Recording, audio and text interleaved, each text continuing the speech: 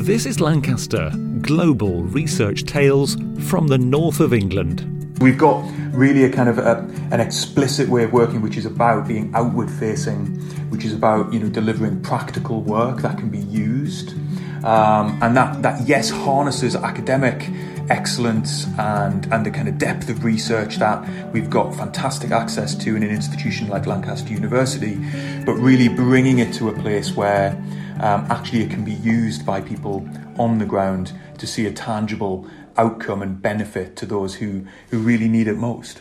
My name is Ben Harrison and I am director at the Work Foundation, which is part of Lancaster University. The Work Foundation in one way or another has been around for over 100 years, stretching all the way back to the Industrial Society in 1918, reborn in a way as the Work Foundation at the turn of the 21st century, and then as part of Lancaster University since 2010. And I suppose in 2022, as we sit here today, we're a policy unit that's part of the management school at Lancaster.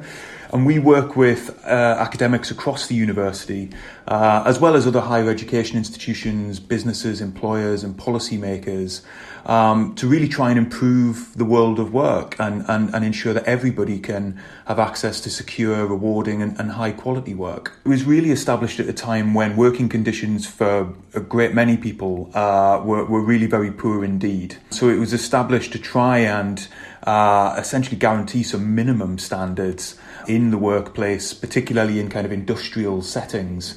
And then obviously as the economy changed through the course of the 20th century, so the society itself, kind of switched its focus and was starting to drive for progress in things like women's pay and equality, working to secure parliamentary change on really important bits of legislation as well. As of the sort of turn of the 21st century, became, I suppose, what would be more commonly recognised as a think tank, producing sort of applied research, looking at the labour market, looking at the world of work and the economy and thinking about how it could be transformed for the better for the future. I think it's a great honour really to sort of be leading the Work Foundation and be part of that institutional story really, because the foundation has played through its many guises such an important role over the course of the last 100 years.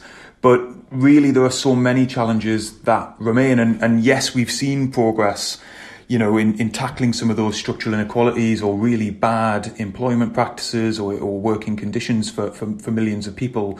But we know that there are still really urgent issues that need dealing with. And really, I think myself and my colleagues in the foundation, as well as those across Lancaster, feel a responsibility really to kind of continue that tradition of the Work Foundation and contribute where we can to making sure that progress doesn't stall and we keep seeing improvements. I've been working in one way or another in policy development, research and communications over the last 16 years.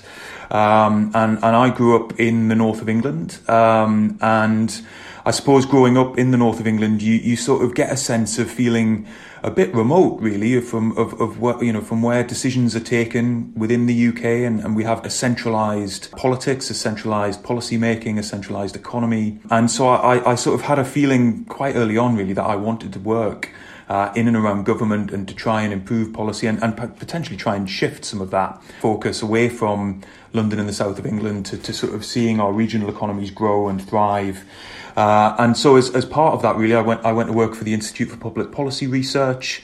I've spent a bit of time at the Centre for Cities, thinking about devolution policy, and was there actually when we saw the introduction of city region mayors, which was a fantastically exciting time and all really driven around trying to rebalance the economy. I think that was the language at the time. We'd sort of call it levelling up now, I think, in the sort of the current government's parlance.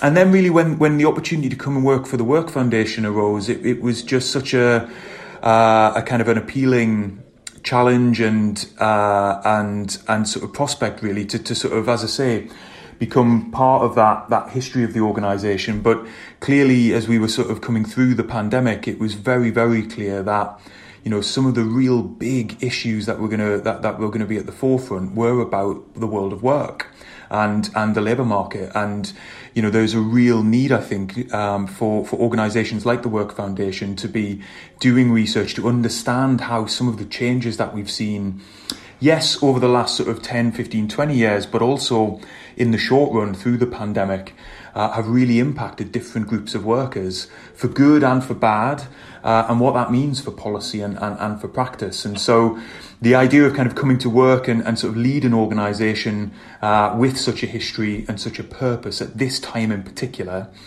just felt like too good an opportunity not to, really. I think what we've definitely seen over the course of the last 12 months in particular, maybe a little bit longer, is organisations switch from a kind of crisis mode of, okay, we have to work out a way of keeping business going, the lights on, keeping people in jobs, in a way in which we've not really had to do before. And so, shifting to organisations in many settings being 100% remote working for quite significant periods of time, and establishing quite quickly new ways of working that probably were designed to be temporary.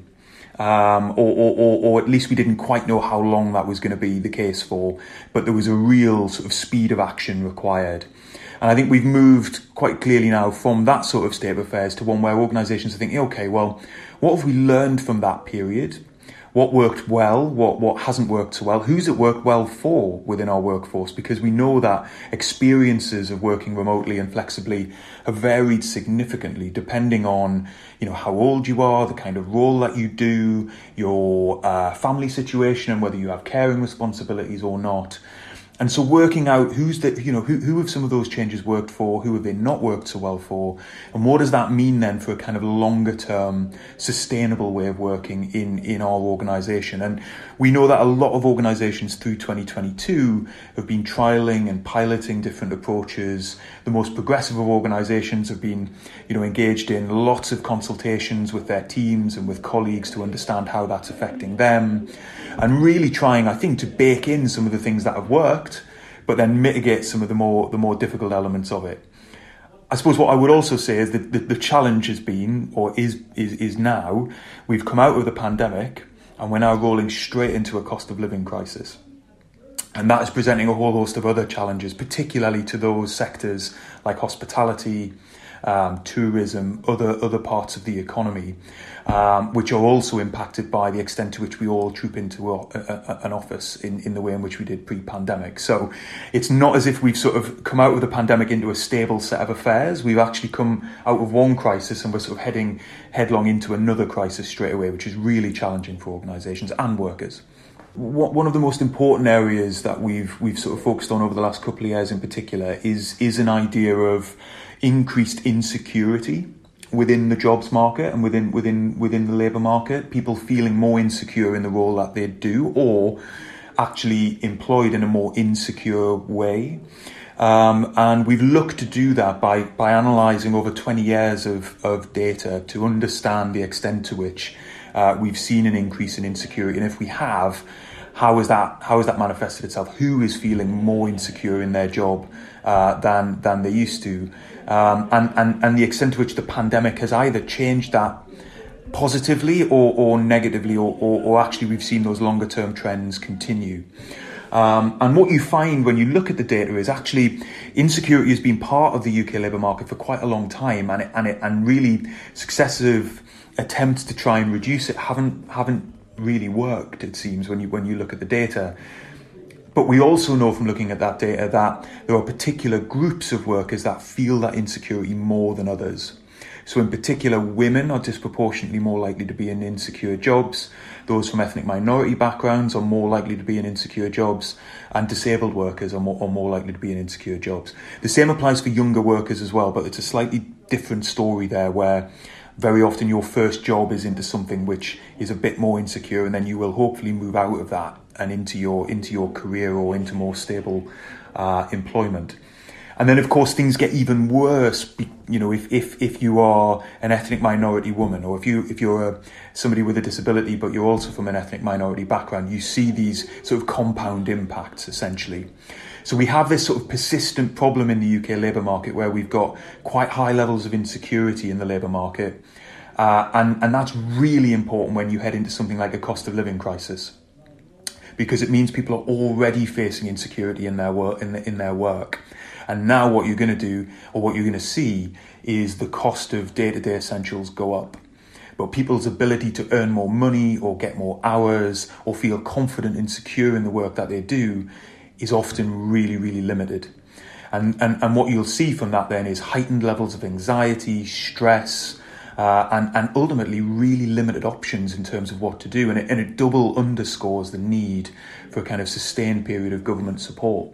You know, your ability to access a wide range of jobs, or, you know, if you lose your job, your ability to kind of pivot into a new kind of job or sector varies, you know, dramatically depending on which part of the country that you're in. And I think the other really important point around levelling up is, you know, very often we've thought about regeneration or regional economic development as primarily being about, you know, big infrastructure projects. So we'll build a high-speed rail connection between places, and that will somehow drive up economic prosperity and growth between places that have been struggling. Whereas the reality is actually you need to have a much keener focus on living standards, on skills, on people's ability to access good quality, secure and well-paid employment. Very often these are harder things to grapple with, and they take a lot of time to turn around, but they're the real drivers of whether people in a place will feel like, yes, actually, you know, my life, the life of my family, my community, that is genuinely levelling up or not. We as a think tank, you know, really have an explicit focus on narrowing structural inequalities in the labour market. And that in a sense is some of those things that I've talked about, that there are these, you know, there are groups within society that persistently face inequalities. And for our part, we look at that through the lens of the labour market.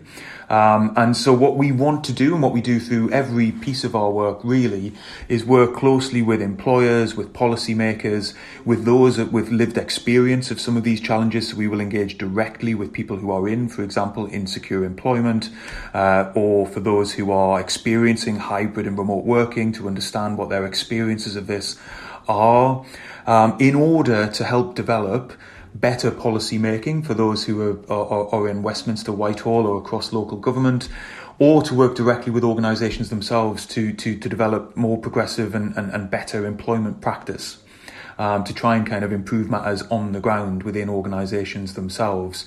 And so we've got really a kind of an explicit way of working, which is about being outward facing, which is about, you know, delivering practical work that can be used, and that yes, harnesses academic excellence and the kind of depth of research that we've got fantastic access to in an institution like Lancaster University, but really bringing it to a place where actually it can be used by people on the ground to see a tangible outcome and benefit to those who really need it most. I mean, I've been in policy making in one way or another now for 16 years, and there are so many external factors really that go into whether, you know, there is truly a window to see significant change in an area of policy. So much is bound up in politics, so much is bound up in where the economy's at, what else is going on. So in a sense, it's quite hard to predict sometimes. I mean, I talked a little bit earlier about when I was at the Centre for Cities and I was there at the time of city region devolution and the introduction of mayors. You know, that was a policy area that hadn't seen significant change really for the best part of 20, 30 years. And yet the stars aligned. We had a Chancellor of the Exchequer at the time who was interested in that agenda, who was prepared to drive it through from one of the most powerful offices in the land. And you saw change happen. And we were there at that time. There was a window of opportunity. We had the research, we had the evidence, and we were able to contribute to that in a really meaningful way. And that was fantastic. I am hopeful and optimistic that at the Work Foundation in 2022, given our experiences of the last 2 years, given the sort of severity of the challenges to come as part of the cost of living crisis, that really the sort of imperative to get to grips with driving up job quality, with introducing a new employment bill to make sure we all benefit from more secure work, from better paid work in the future, that we've got access to, you know, core benefits like sick pay and holiday, paid holiday, things like that. You know, really there should be a window of opportunity coming to see a step change in that regard.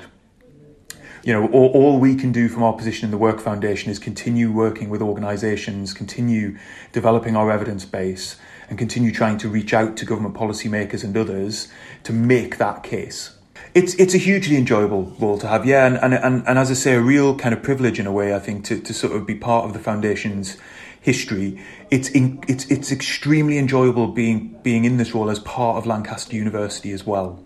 So, you know, we have the opportunity to work with a very wide range of academics from a whole host of different backgrounds. We've got some fantastic work, for example, at the moment, going on with colleagues in the Faculty of Health and Medicine. Likewise, you know, opportunities to work with colleagues in sociology, in data science, you know, and that I think is a real sort of special opportunity of being part of the Work Foundation today, where as we're part of Lancaster University, you get these sort of connections that you can make across disciplines, which really bring a richness to the research we're able to do in the foundation. Thanks for listening to This is Lancaster, Global Research Tales from the North of England. To listen to more, just search podcasts at Lancaster University.